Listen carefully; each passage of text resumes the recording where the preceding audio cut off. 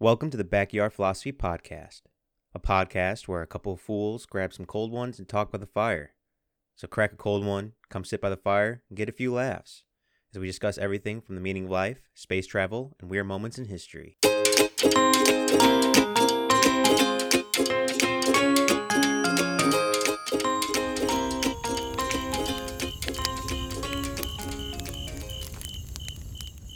East versus West philosophy.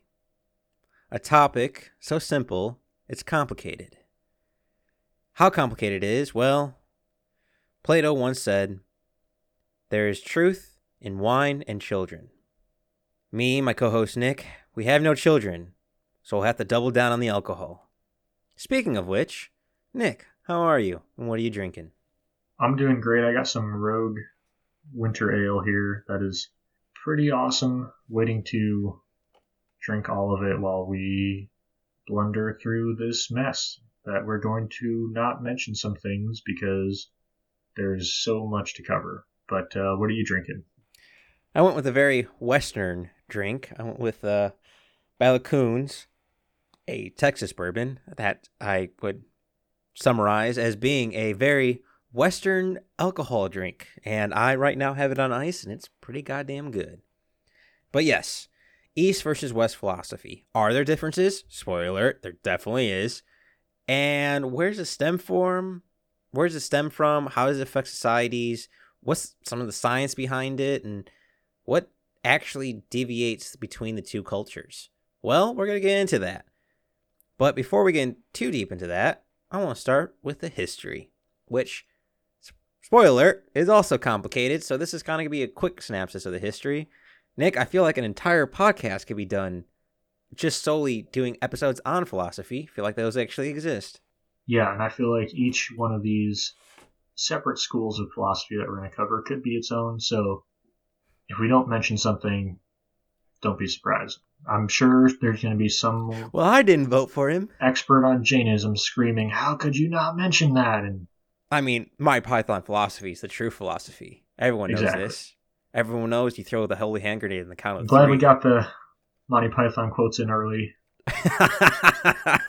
Well, speaking of this Western philosophy and who started Western philosophy, many credit Thais Omiletius. Definitely did not pronounce that correct. But they pretty much kind of credit him as the first philosopher in the Western world, but there were many before him. Thales was kind of the one that everyone mentioned and when we started talking about big name drops in philosophy. But going back even farther than that, in Babylonia, a book called The Dialogue of Pessimism, a comical philosophy from what I've read on the synopsis between a slave and his master, was written about 2200 BC, which is really weird to think about. That's 6,000 years ago of the first philosophy book kind of being written. Moving forward in the Babylonian history, you have the Theodosy, a poem-esque. It was kind of hard to figure this stuff out. It's really weird how Babylonians are kind of the forefathers of the forefathers, but yet it's kind of hard to find information, even in modern day and age with the online at our fingertips. But this poem would be written around 1000 BC, and it'd be philosophical. Then you have the ancient Egyptians, but still the history would be kind of lost, kind of talked around, and not really exist to this day. At least not how when we think of philosophy exists.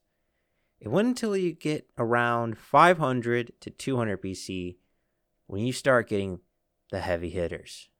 Heavy hitters such as Lao Tzu, Buddha, Confucius, Socrates, Plato, Aristotle, and then further down the line, different philosophers. But those six, all born within 150 years of each other, Nick. And I'll be honest with you, it's fucking weird that they were all born that close together. It's very suspicious. It's like, what was going on? Is it just agriculture allowed so many people to have so much free time? Or is something else going on? Thousands of miles away, all creating philosophies that would echo throughout the eternity. I don't think that circumstance would ever happen. And statistically, it's just I don't think it can happen. So there's definitely something afoot. But just for some quick dates, just to give everyone, Buddha would live from about 563 to 483 BC. Confucius lived from about 551 BC to 479 BC.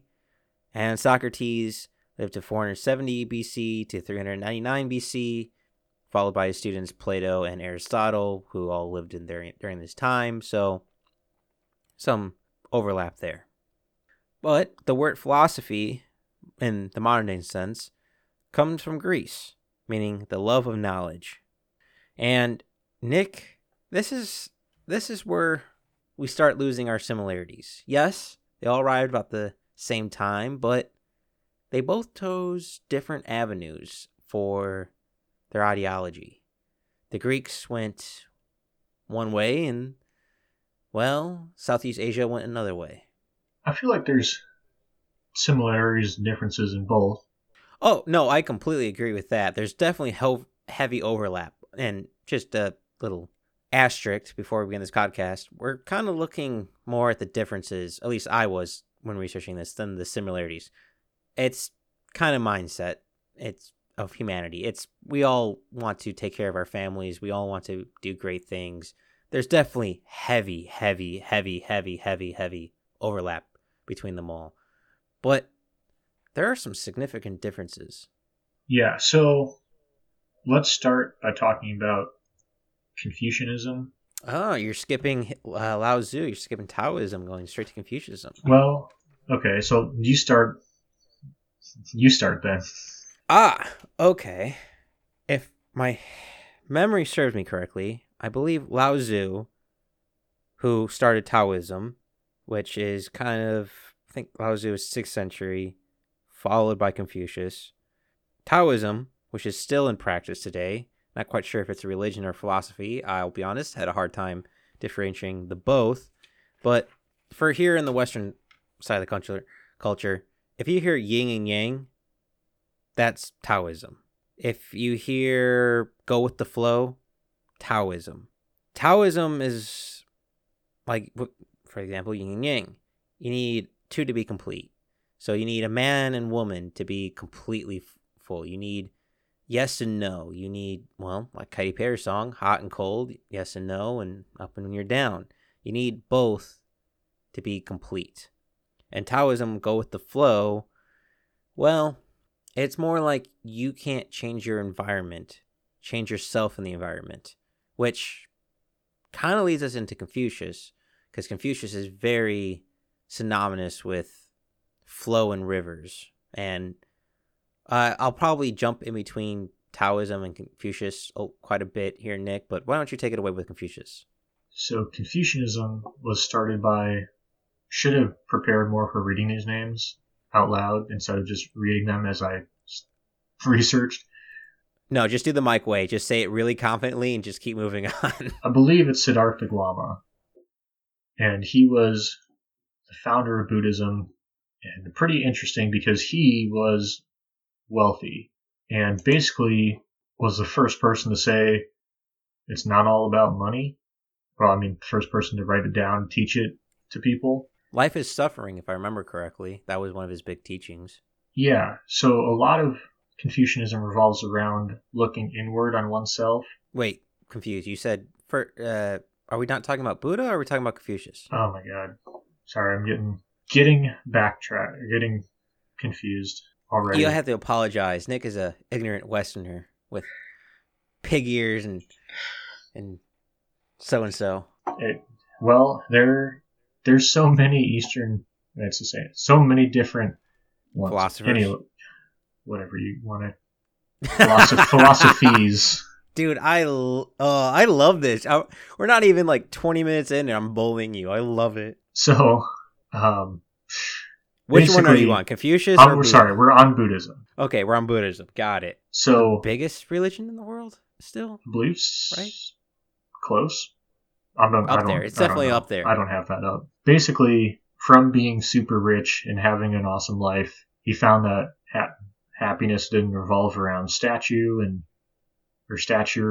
and money, and so he started teaching people about how to make them better and be a better person, and basically saying that happiness comes from within. Sum it all up, and that the desire for wealth and power actually causes a lot of unhappiness, and that you need to just be ready to roll with the punches. So like he talks a lot about you spend so much time worrying about the next, like if you're gonna have kids, like are you ready for that? Like when you're wealthy, what happens when your wealth is gone? Like there's always something, and you just need to be happy living in the moment, which I feel like everyone still says today, even if we don't know where it came from. Those ideas definitely live on.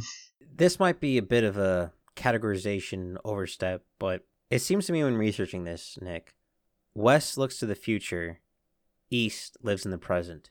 And it was quite prevalent to me for Confucius, Taoism, and Buddha. Those were the main three Eastern philosophers I researched during this, that living in the moment, going with the flow, and I'm going to say this throughout the podcast, so I might as well explain it now.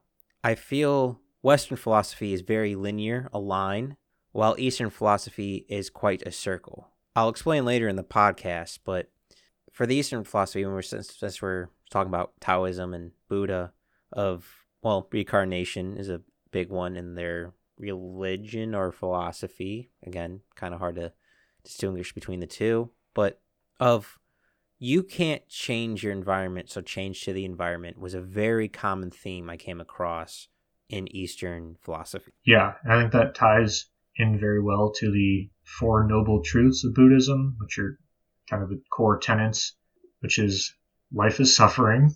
I was so right. Check. I remember that. The cause of suffering is craving or wanting something, coveting. The end of suffering comes with an end to craving. So if you're not, like you said, being happy where you're at, and there's a path which leads one away from craving and suffering, which is living in the moment. So yeah, I mean, pretty much it's like life sucks, suck it up, but also be happy. That's suck it up is probably the wrong term, actually. That's my What's the Western. saying? What's that? Things could always be worse. Yeah, exactly. I feel like that was very common amongst all philosophers. Well, things could be worse. Yeah, but it is. I definitely think that I feel like Stoicism is kind of very similar to a lot of these Eastern philosophies. See, I'm very happy you said. All right, so I'm very analytical on how I think, and how I broke it down in my mind when after researching this was, it was kind of Buddha and Stoicism kind of goes together. Confucius and Taoism is kind of like Socrates and the Greeks. Like those were the categorizations, and it's very funny about categorizations. But I'll let you finish your train of thought. No, I mean, I don't know if we want to go run through Eastern philosophy, then run through Western, or just keep talking what we're talking about. Well, I'm going to keep ping ponging. I'll be honest with you. This is so interesting to me. Of again, people all born within a century of each other that shaped empires and kingdoms to this modern time. But the reason why I say categorization and why I say almost like Buddha versus Stoicism, Confucius, Taoism versus Socrates and Greeks is there is a mindset that's completely different between Eastern philosophy and Western philosophy. So much so, you can actually put a number to it. They've done studies both across multiple European countries and America to multiple Eastern countries. And one of the major ones that first kind of knocked it all out of the park was in 1972 when a Luang Horang Chiu did a study showing both American children and Chinese children 3 pictures: a cow, a chicken, and a grass, and asked the children to pair 2 of the 3 pictures together. The Americans put cow and chicken together. The Chinese put cow and grass together. Over time, more similar experiments have been done by many different researchers. Another big one that was kind of popular when researching was you have a panda, a monkey, and a banana. Americans tend to put panda and monkey together. Taiwan tends to put monkey and banana together. What all this shows, and it might seem very arbitrary, but Westerners, on average, choose categories, while Easterners choose relationships. I want to add this on because, one, I'm talking about the linear and circle, like I was talking about. Geography has a huge impact. Their ideas, their crops, their way of life has a huge impact on their philosophy. And go with the flow, life is suffering. It all kind of has to do with relationships. All has to do with kind of categories. It seems the Westerners are very linear, while the Easterners are very cycled, very seasoned with their decision making. And it is measurable, to put a number to it. There was an experiment called the Dax experiment. 3 objects were placed in front of people: a wooden triangle, a wooden cylinder, and a metal cylinder. The wooden cylinder is labeled Dax, hence the Dax experiment. Then the researchers asked Japanese and Americans what of the other 2 objects not labeled should also be labeled Dax. 2/3 of the Japanese labeled the triangle Dax. 2/3 of the Americans labeled the cylinder Dax. In the Eastern culture, and this experiment was done with different cultures, Eastern cultures tend to choose the same material, wood and wood, while Western cultures tend to choose the same shape, cylinder and cylinder.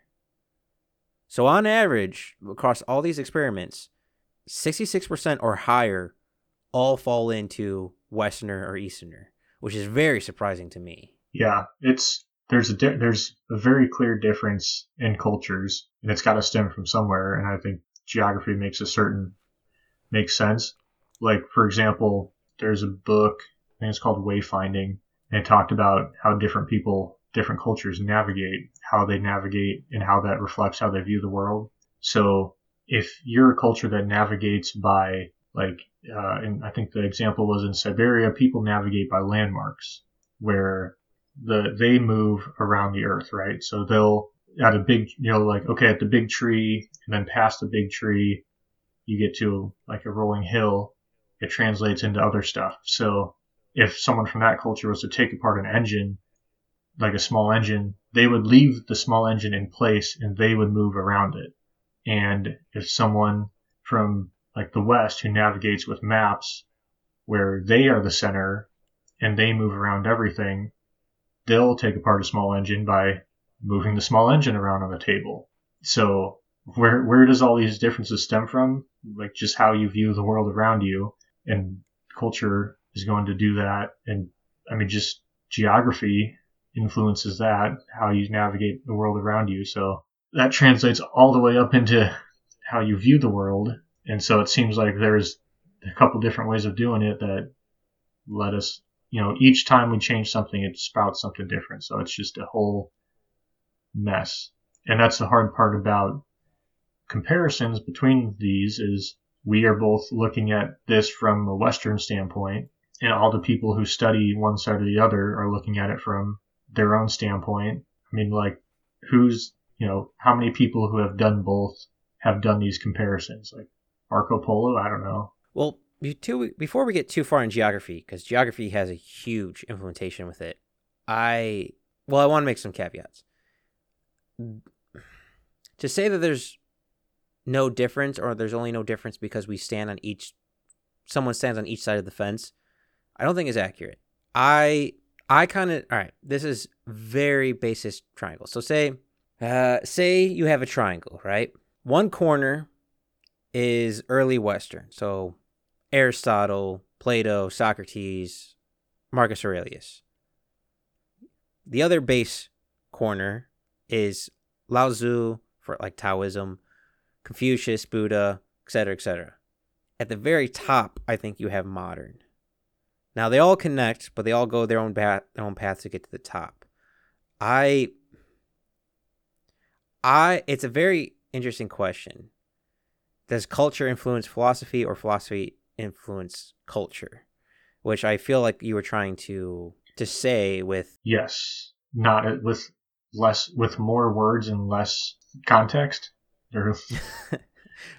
Fair enough. I've known you long enough where I get what you're saying. Well, let me give you a piece of information that I think shows that it's equal proportion of influence to each other. Now, my hypothesis is that both influence each other, both culture and philosophy influence each other equally. A very, one would say, a yin-yang situation. Little nudge there. But an interesting study came from Thomas Talholm from University of Chicago, and others were involved. But they examined 28 different provinces in China, and this is more relatively modern times, so it would probably be exacerbated if you looked at more ancient times when societies and civilizations were more disconnected. But they found an interesting trait amongst the provinces. An example of them doing a test is, well, in North Beijing, if you were to sit alone, there's a higher percentage chance of someone you don't know coming to talk to you, compared to, say, the south part of a city called Guangzhou. I know that's not pronounced right, but they did this to multiple different cities. They found that some parts of the regions were higher chance of people coming to talk to you. Some people were less chance of coming to talk to you. Well, they were trying to figure out what's the common denominator. The common denominator they only could come across was their crop, the plants that they grew. In North Beijing, they grew wheat. In the south of Guangzhou, they grew rice. And what we know between the two crops is for wheat, it's a much less labor and numbers crop. More people were independent. And because of that, they were not scared of offending people because they were more independent farmers compared to the rice farmers who needed to work with their neighbors because, well, rice is a very hard crop to do with low amount of people. So offending and independence was less amongst these people. They did this test across multiple different cities in the 28 different provinces of China, all came up with the same result. Wondering if this was just a cultural thing for a country, they did the same thing in India. And in India, they got the same result. If you grew up growing a crop that requires teamwork, your mindset was completely different compared to someone growing a crop that is more solitary. Makes sense, but to have it in hard writing and have it in research is a big deal. It means their ideas of stoicism, their idea of cooperation, their idea of a group being bigger than an individual, all depends on what crop they grew. Now, this is, again, farm region, not necessarily every profession, but I imagine it has to carry over in somehow. And Nick, just for you, I had to add plants somehow. I appreciate that. That's super interesting. I mean, I feel like we kind of talked about that on a little bit of the urban versus rural episode. Well, it's very funny you say urban versus rural because I actually came across something else that was, I thought, very synonymous. So the more likely you are to get an infection, the more collectivism you are and less individual. So if you are in a place that gets a lot of disease, you tend to be less individualistic, less trying to change the world, more go with the flow, go with society, let society dictate how you think and feel, which I'm wondering if that's a big process of modern rural versus city. I imagine that's got to carry over somehow. Yeah, and I'm just trying to think, so connecting dots right now, but a big tenet of Eastern philosophy throughout them is more centered in building a community, whereas when Western philosophy looks inward to improve oneself, it seems like it's more marginally beneficial. Like the focus is on improving oneself for one's own self, whereas when Eastern philosophy looks at improving oneself, it's in order to form a better community. I would say, let me know if you agree or disagree, Eastern philosophy as a whole seems more focused on creating a better society and fitting into that society, sacrificing more for the greater good than Western philosophy. I don't know if I agree with you or disagree with you, to be honest. From researching this, my biggest takeaway was Westerners want to change the world for themselves and the ones they love, while Easterners change themselves to fit the world for the ones they love. It was change the world or change oneself. I saw a lot less change in Westerners than Easterners for self. I saw a lot more change your environment in the world in Westerners than in Easterners. If that makes sense. Because my main points that I saw this was I was very fascinated with Taoism and Socrates, I mean, there's definitely no hiding it. I'm a big fan of the ancient Greeks. I'm a big fan of Plato, Socrates, and Aristotle, probably in that order. And with Taoism, it was more go with the flow. And I'll relate it to geography in a sec, but it was more like you can't change your environment, so change yourself to suit your environment. While in Western world, it was change the mountains that surround you to rise yourself up. It was more external than internal, so to speak. And that might be just me psychologically passing on these philosophies, but I saw more push outward for Westerners and more push inward for Eastern philosophy. I feel like I saw the opposite. Really? So I guess here's my train of thought. I'd say the early Western philosophers, also more science focused, also wanted to understand the world, talking about pushing outward. And I saw, they talked about the importance of being involved in, politics and stuff. But I guess it's the thought was a little bit different. For me, what I thought is that the West was more focused on doing the right thing in their eyes, whereas the East was more like do the right thing for everybody. So even if it's the wrong thing, but you'll upset the order of society, we're just going to do it. So I half agree with you. I would definitely say Western was a lot more individualistic and Eastern was a lot more societal.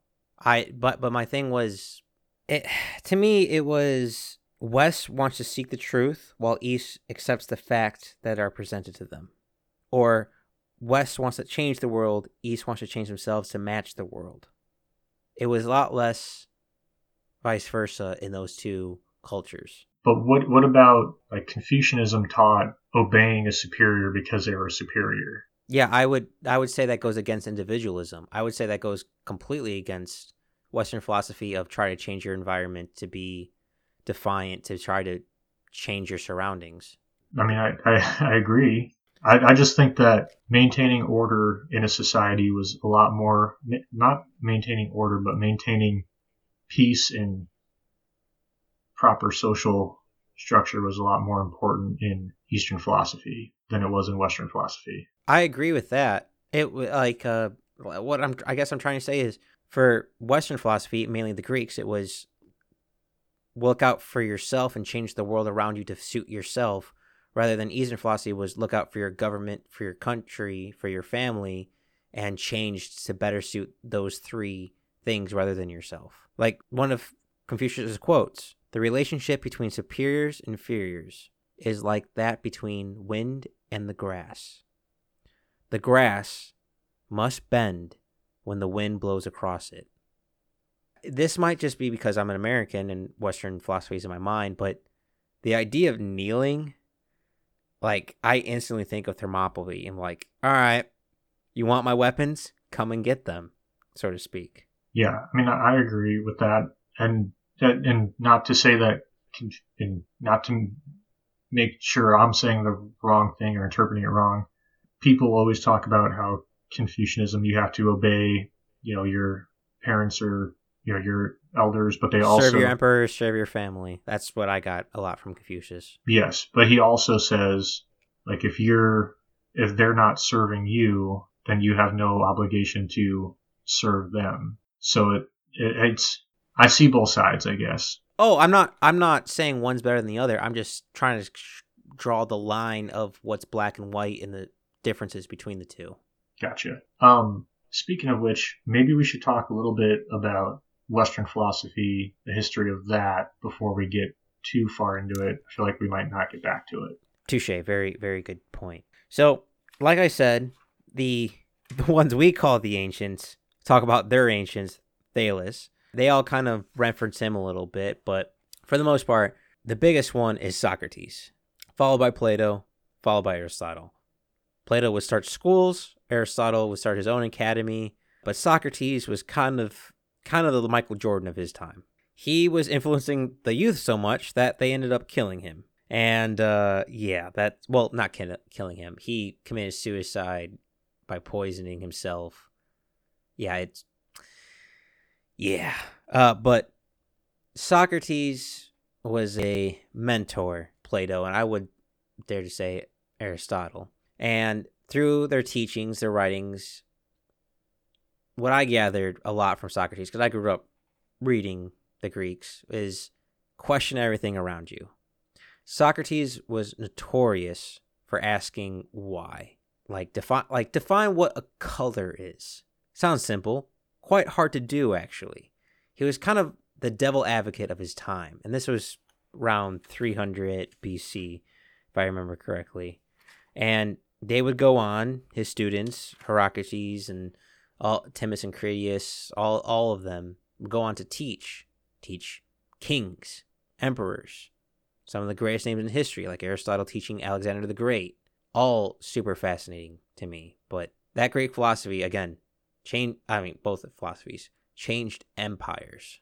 Yeah, and then the other one I wanted to bring up, Stoicism, was founded the 3rd century. Ooh, can you wait on Stoicism? Because I want to bring around to it. Okay, I wasn't sure. Yeah, keep going. Okay.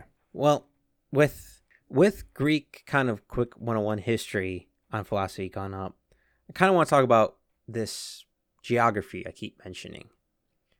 How does it involve the philosophies of both cultures? Well, it's actually quite an interesting comparison. So, for those who don't know, Greece is quite a mountainous country with lots of sea and mountains. So, a lot of hard terrain or sailing around stuff. While in India, Japan, China, Korea, very river-based. So I saw an interesting comparison of why the philosophies go with it. Like going with Taoism, go with the flow. So in the Greek Western cultures, they had to climb mountains. They had to navigate the seas. They had to create their own destiny.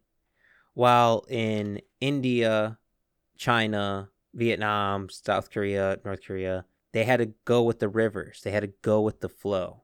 It was a lot more environmental. That's why I kept bringing up change your environment, change the world, versus changing yourself.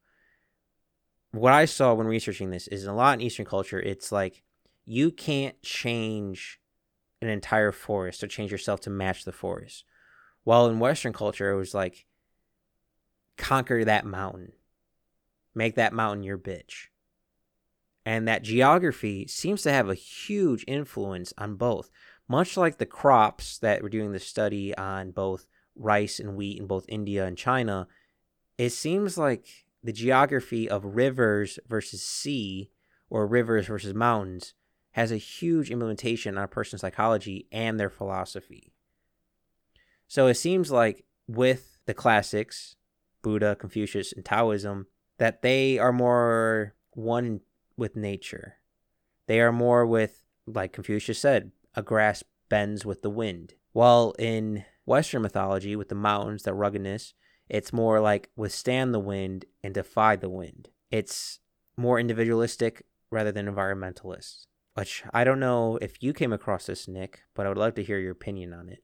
I didn't specifically research this, but I mean, I definitely agree. And I think again, I think you should read the book Wayfinding because it talks a lot about exactly. I have read this. Oh, you have? Okay, what you're talking about. And yeah, how you influence the world and also not just that, but what resources are available. Like if you have all the resources available to live, it's easier to not question things as much. But if you need to change, turn that forest into a field, you need to do it. And then once you see that you can change these things, you start to question what else can you change. And I think it's more geography, but also resource availability.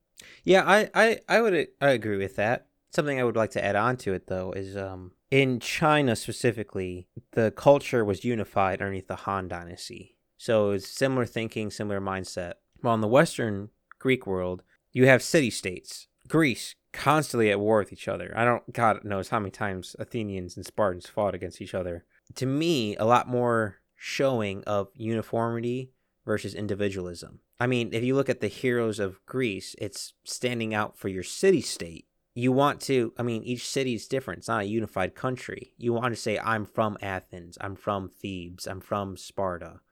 You don't want to say, I'm from Greece. You want to say your city. But I saw very pronounced of, no, I'm from the Han Dynasty, I'm from Xi Jinping, I'm from Beijing. I don't know why, but I got a very individualistic view when looking at Western philosophy, and I got a very united view when looking at Eastern philosophy. No, I think that's definitely the case. Yeah, I mean, I think that's what I was trying to say earlier when we were talking about, how they interact with other people socially and, people above or below their station. And obviously not that the West didn't have, stations, but it seemed that you're more available to question things. Well, I mean, you just get killed, but if still you're a landowner male, then you can question things. Exactly. Yeah, I mean, I definitely think that I'd say if you had to break down like the biggest difference, it probably would be that the West was more independent and the East is more whole, more societal based. Like they really wanted to preserve their way of life. They weren't trying to shake anything up.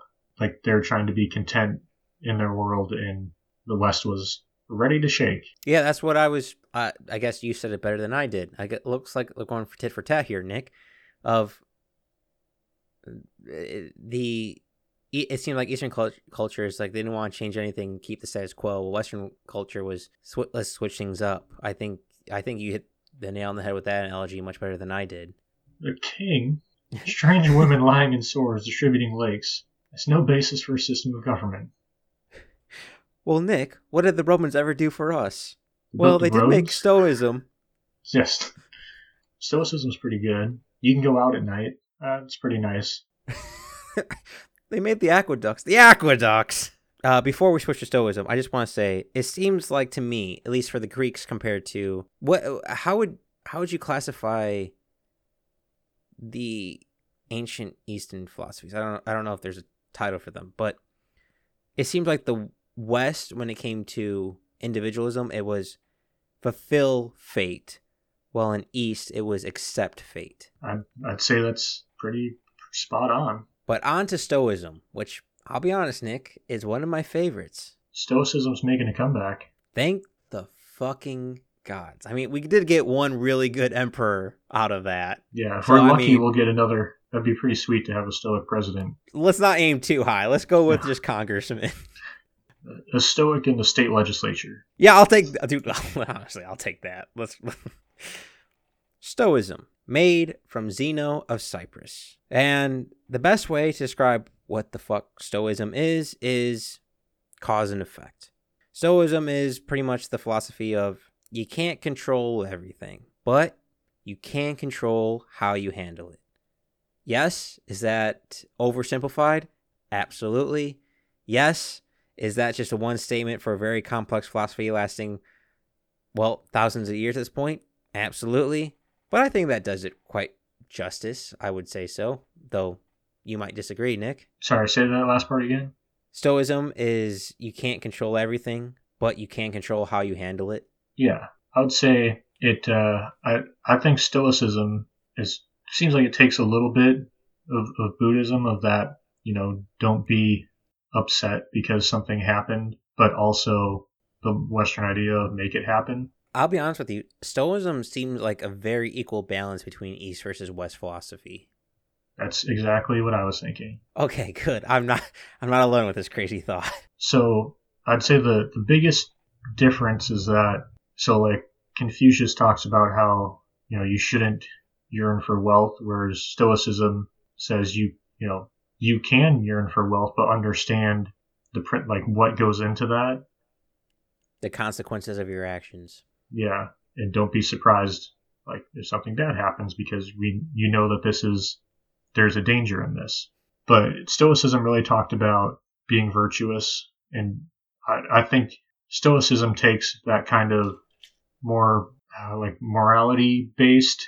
It was very directed to me. It was like, you can achieve your goals, just don't step on people while doing so. It was, you can have what you want, but you can't have everything kind of mentality. Yeah, kind of. So in that, being virtuous should be like the goal.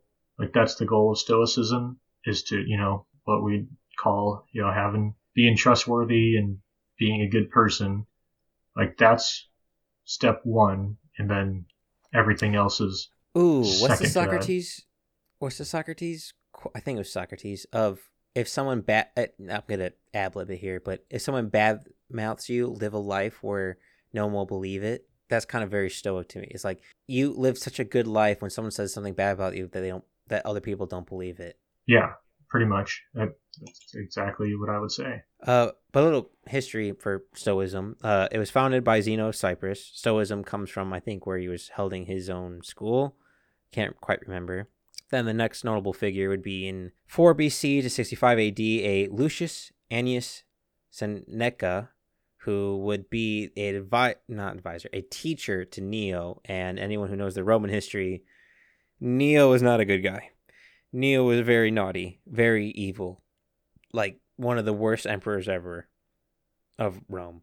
And then popularized by Marcus Aurelius, about 100 years later, in 121 to 180 AD was Marcus Aurelius' time. In his book Meditations, Stoicism had a huge factor of when he was an emperor. And I'll be honest with you, Nick, it seems like Stoicism for leadership position amongst all of them, Taoism, Buddha, Confucianism, Socrates, Platoism, Aristotle, it seems like Stoicism was like the best for both the emperor and the people. Yeah, and then I would agree. I'm biased, a huge fan of Marcus Aurelius and Stoicism. You definitely follow the Roman rules. Yeah, it's just such. No laugh out of that one. Come on. Sorry, my brain's been working hard on this one. Well, my brain's hardly working. Oh, jeez. Oh, come on. We're talking about my favorite people in history, and I make 2 puns. Ugh. All right, I'll let it slide. It's just that's such an easy one. That's like a workplace water cooler. Like, Bob, hard at work or hardly working? Do you not know me? like what are you talking? Like low hanging fruit? Yes, sign me up. How very stoic of you. You know me, being one of the greats. Okay. No, but going back to Stoicism, it seems like for me, since we're talking, like I drew a lot of comparisons with the circle and line of Westerners being more linear, Easterners being more seasonal with a circle, like drawing parallels with Buddha with reincarnation, but also drawing parallels moving from Socrates to Marcus Aurelius with linear of being like, well, you want to move your army, you want to do this, you can do it, but what are the consequences to it? That, to me, Stoic is not letting emotion dictate you, but dictate your emotion. And I'll be honest, Nick, I feel some of the greatest leaders in all time were quite stoic. If I remember correctly, Nelson Mandela read Stoic work while he was in prison, and when he left, was quite a Stoic himself. I believe also Martin Luther King, and I'm not quite sure, but I also believe George Washington. So some of the greatest men in history followed and read the Stoics.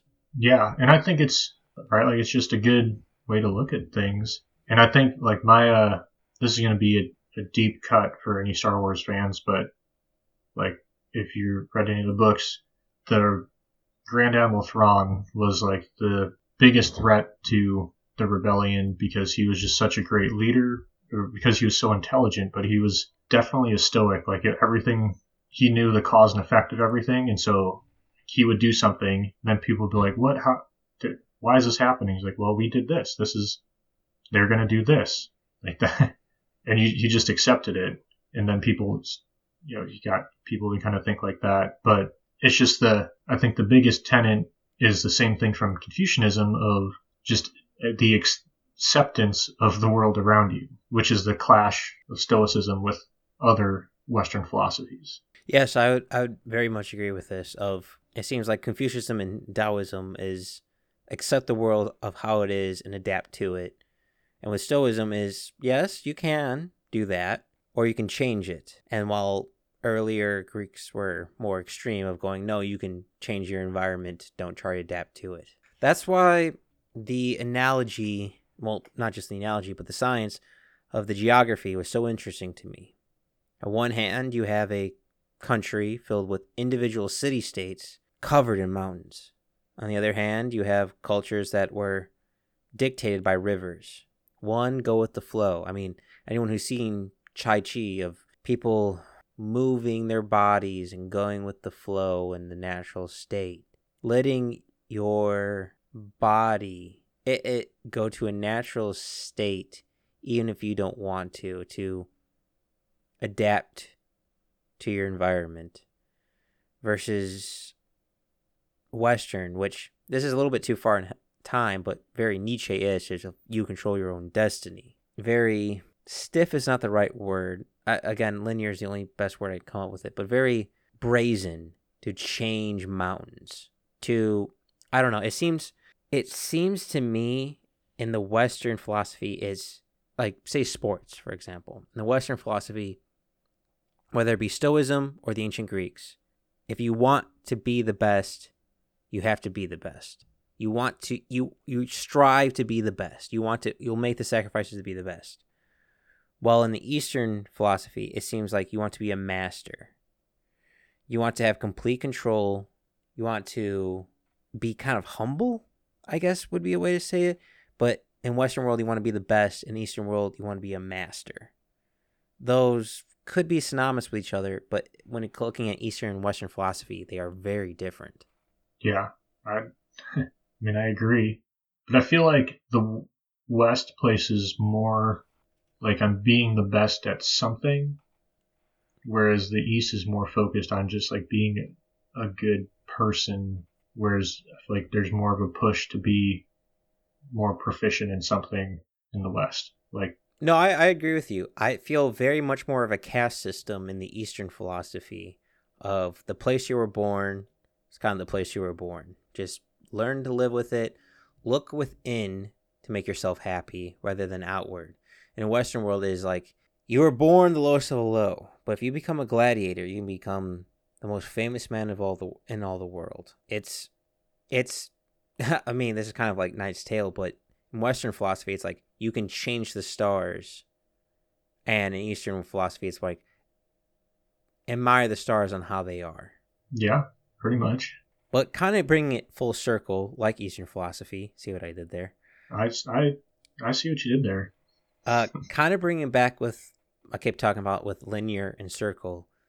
It seemed to me, Nick, I don't know if you came across this in your research, of Eastern philosophy was more like a actual circle, whether it be Buddhism with reincarnation or Taoism of go with the flow of you are born into the position you are, you learn to be the best you can be, you go with the flow, and you end up where you are, only to return back to the dirt.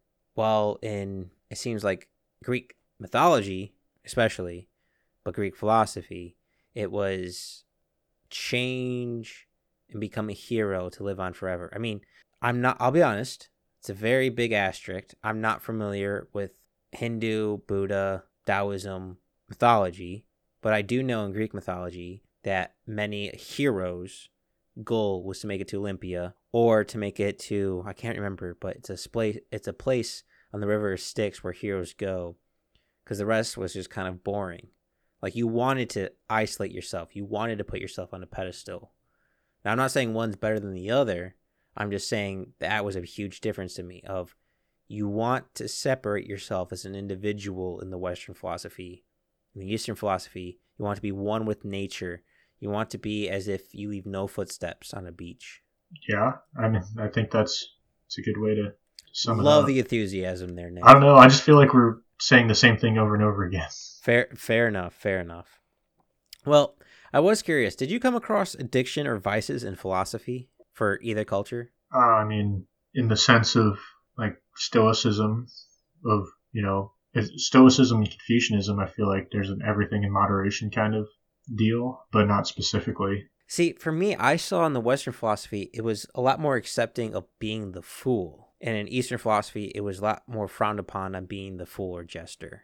I don't know if that was just me overthinking things, because like I look at Socrates. Like if you have a good marriage, you'll be a happy man, or if you have a bad marriage, you'll be a philosopher. Something like that was his quote, which is pretty funny to me considering a non-married man. But it seems like to me, Western philosophy, it almost was very happy to have the fool. Like we need the jester. And in Eastern philosophy, it seemed much more frowned upon. And I don't know if you came across this or if you have opinion on this. I just saw this and I'm not quite sure to make of it. I don't know if I'm just reading between the lines or making things up. I would say I agree with you that it seemed like Western philosophers were more able to make jokes about themselves. I didn't see that as much in Eastern philosophy, I guess, but I didn't come across anything specifically that enough to say 100% either way. Interesting. Just out of curiosity, we probably should have done this in the beginning, but who's your favorite philosopher? I mean, that's a tough question. Top three. Your favorite three or something like that. Just the one that kind of just your gut instinct is naturally going to. I would say probably Kim Jong-un? Yeah. I'd say the two I most enjoyed reading would be Locke and Hobbes, and then I'd have to go. So you're much further on in history. You're more of a Enlightenment onward kind of guy. Yeah, but I also would have to throw. I don't know if you'd say. I mean, I guess Marcus Aurelius. His Meditations was a great book. Meditations was pretty good. I mean, those would probably be for purely reading purposes. Those would be the ones I enjoyed the most. What about you? Probably Plato and Socrates, to be honest with you. One of the first books I ever remember reading as an adult book was Timaeus and Critias by Plato, which is talking about Utopia and Atlantis. And then one of Plato's books is one of my favorite books, which is The Republic. I mean, his analogy with the cave, I still absolutely adore, and I can see it in everything. And then Socrates was just a man after my own heart. He was the devil, a devil's advocate, so much so that he was sentenced to death. I know you want to kill me sometimes, Nick, but can you imagine me being such a devil's advocate where you want to actually kill me? That's an impressive thing. We're getting there, Mike. We're getting there. We're getting there. I mean, I bring in some plant knowledge into philosophy, and you want to kill. I make one pun, and you want to kill me. Well, it's really the pun thing. It's if we had to put our finger on what was the issue, it's not the. Well, Nick, it's not you the need to question learn to go with things. the flow. Well, maybe, or we could change the world around us. We could remove Mike out of the picture or go with the flow. I think I know which one you want to go with. I mean, whichever path has the least puns. The path of last resistance with the path of least puns. That's fucking clever. That's a good one. Which is coincidentally not the middle path. Nick, you're on the borderline of making puns yourself. It's hard because sometimes you just happen into them. So almost as if you're going with nature, going with the. It seems like you're more Eastern philosophy, Nick. I'll be honest with you. Well, working in nature, you kind of have to be a little bending to nature. You got to bend with the wind, as they say. Oof, that is very surprising to me.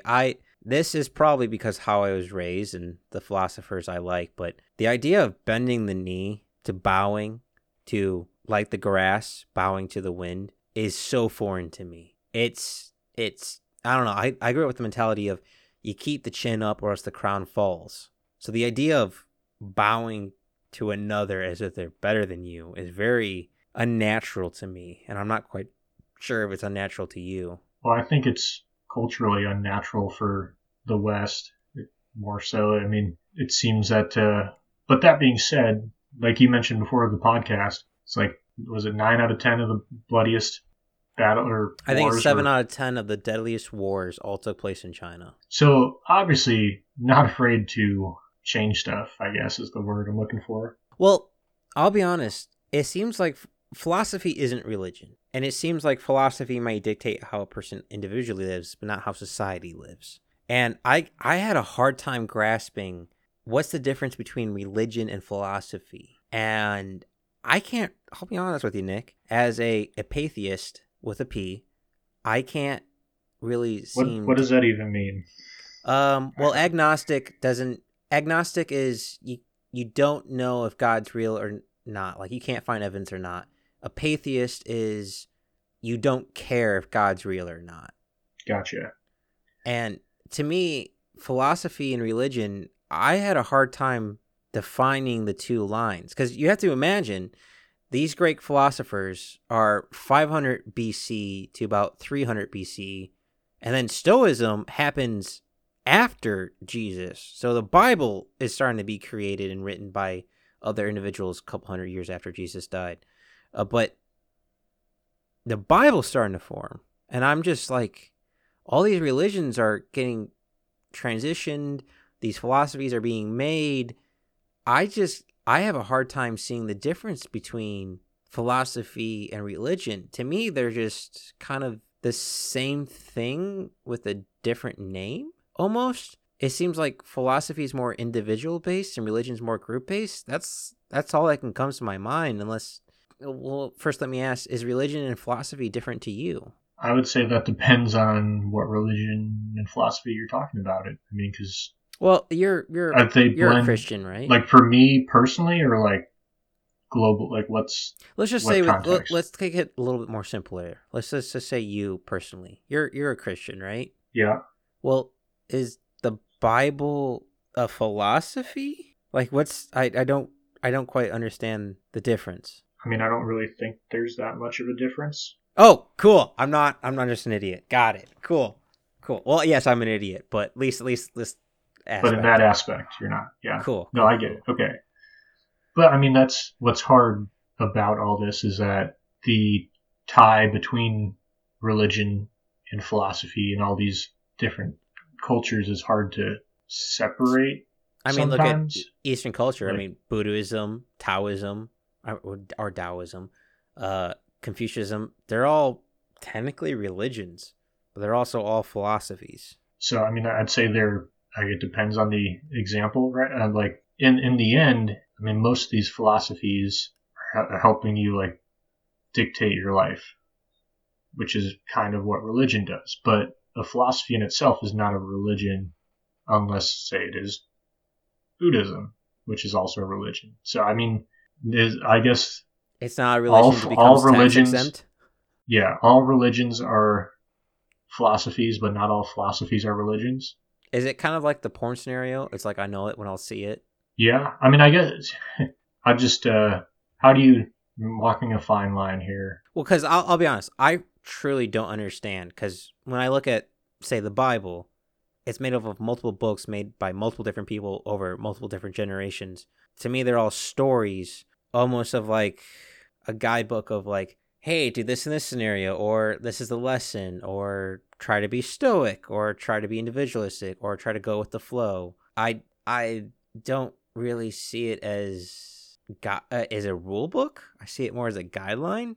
So it's very. Let's say with that's what religion, there's a little bit more of a spiritual aspect than with just like general philosophy, right? So both of these things tell you how to live in some way or another, right? Like you read a philosophic text and it's causing you to think about how you think about things and how you conduct yourself, which in a sense is the same thing religion does. But there's also a more spiritual part in religion that I think is separate from, say, Stoicism.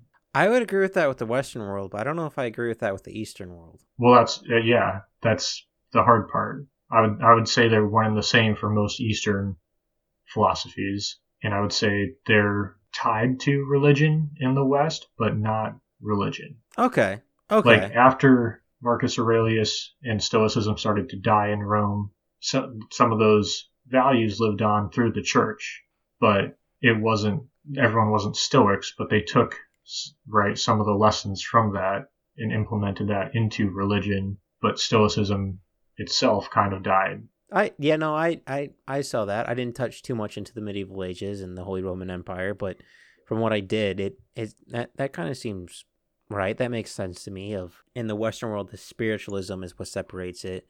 In the Eastern world, they're one and the same. I buy that. You can pull the wool over my eyes on for that one. I believe that. Well, Nick, I have a question for all those listening. What's your favorite philosopher in history? And it could be the most popular one.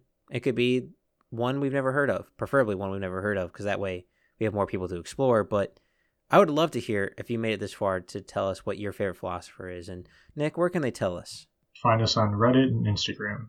And maybe Twitter, because it looks like Twitter is going to be a lot more stoic in nature. But with that being said, being a little tongue-in-cheek there, Nick, what book are you reading? I'm reading Wood by Roland Eno still. So I'm in the same boat. I'm still reading Extreme Ownership by Jocko Willink, and it's a bit self-helpish. It's a bit philosophical. It's a pretty decent read. About halfway through it right now, and I would actually recommend. And then we can cut the rest of this. My question for you is Marxism an Eastern or a Western religion? Eastern. That's kind of because it is more focused on the society as a whole and giving up stuff for yourself. I feel like I feel like the two crossovers between Eastern and Western is Stoicism and Marxism. Like, you have a good and a bad. Completely agree. To me, the only reason why I chose East was how many cultures have accepted East. How many cultures in the East have accepted Marxism? China, Vietnam, North Korea, I think Philippines for a little while. It's just, I mean, in America, it's better dead than red. So it seems very anti-Marxist to me.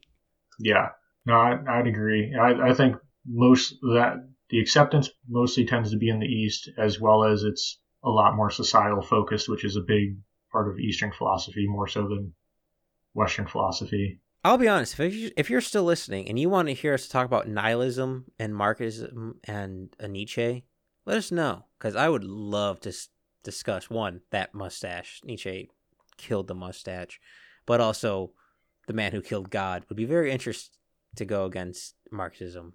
Well, with that being said, thank you all for listening.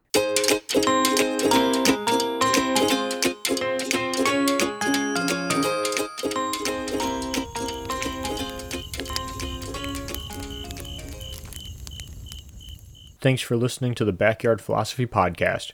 We rarely finish a podcast without missing a point we wanted to bring up, so let us know what we forgot. And if you have a topic you want us to talk about, let us know at Backyard Philosophy on Instagram and Backyard Philosophy Podcast on Facebook.